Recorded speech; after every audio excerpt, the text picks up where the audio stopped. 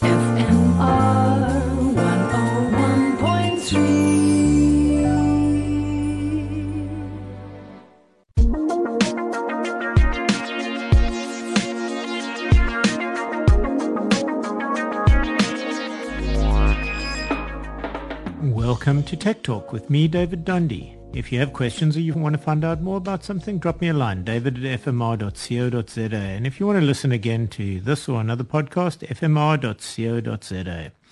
And today is just a quick heads up for those of you, unlike me, who are in the Windows computing world. The new Microsoft Windows OS is upon thee. Windows 11 is available from tomorrow. If you're on Windows or any operating system for that matter, and there's an upgrade available, it is almost always advised that you take it.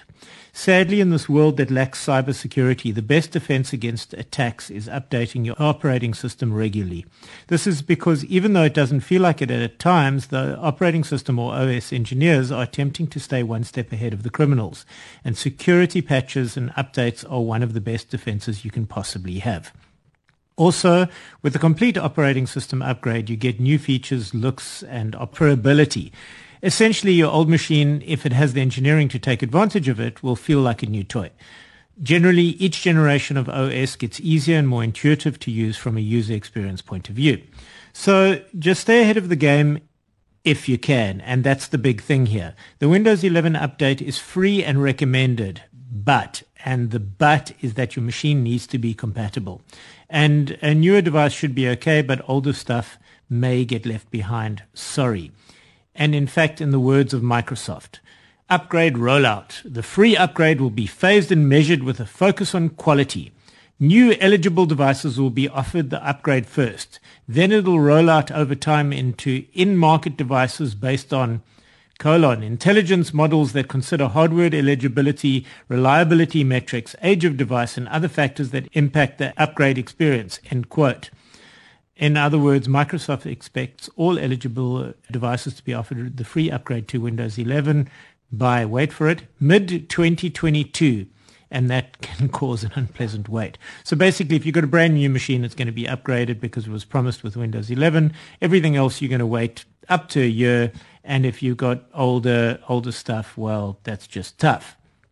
But what you will get if you qualify is a new design and sounds that they promise are modern, fresh, clean, beautiful, bringing you a sense of calm and ease. You're right. When did computers ever bring us calm and ease? But anyway, they're promoting something called Start, and that puts your content at the center. Start uses the power of cloud and Microsoft 365 to show you recent files no matter which device you're viewing them on. Quite clever. Not new to computing, but new to Microsoft. You also get something they call Snap Layout, Snap Groups, and Desktops, which it's a powerful way to multitask. Basically, you can use the Snap and instead of having your different screens on top of each other, they kind of like tile next to each other. They also focus on a heightened gaming experience, and Windows 11, they promise to unlock the full potential of your system's hardware and technology with things like DirectX 12 Ultimate, Direct Storage, and Auto HDR. And if you don't know what those mean, well, it just doesn't matter.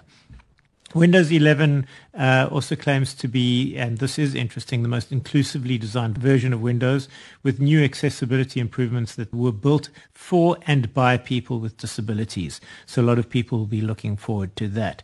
And interestingly, Windows 11, they thought about developers and creatives making the Microsoft Store far more available to independent software vendors to bring their apps into the store and other developers. And lastly, they claim that Windows 11 is claimed to be optimized for speed, efficiency, and improved experience with touch, digital pen, and voice input. And there are some improvements in my testing there. So if you qualify, go online and watch your machine. Try download a new operating system tomorrow morning, and you can watch that screen for hours and hours, I'm sure. Great entertainment for the whole family. That's it for this week from Tech Talk. It's david@fmr.co.za if you want to drop us a line. Otherwise, those podcasts is always at fmr.co.za. Until next week, bye.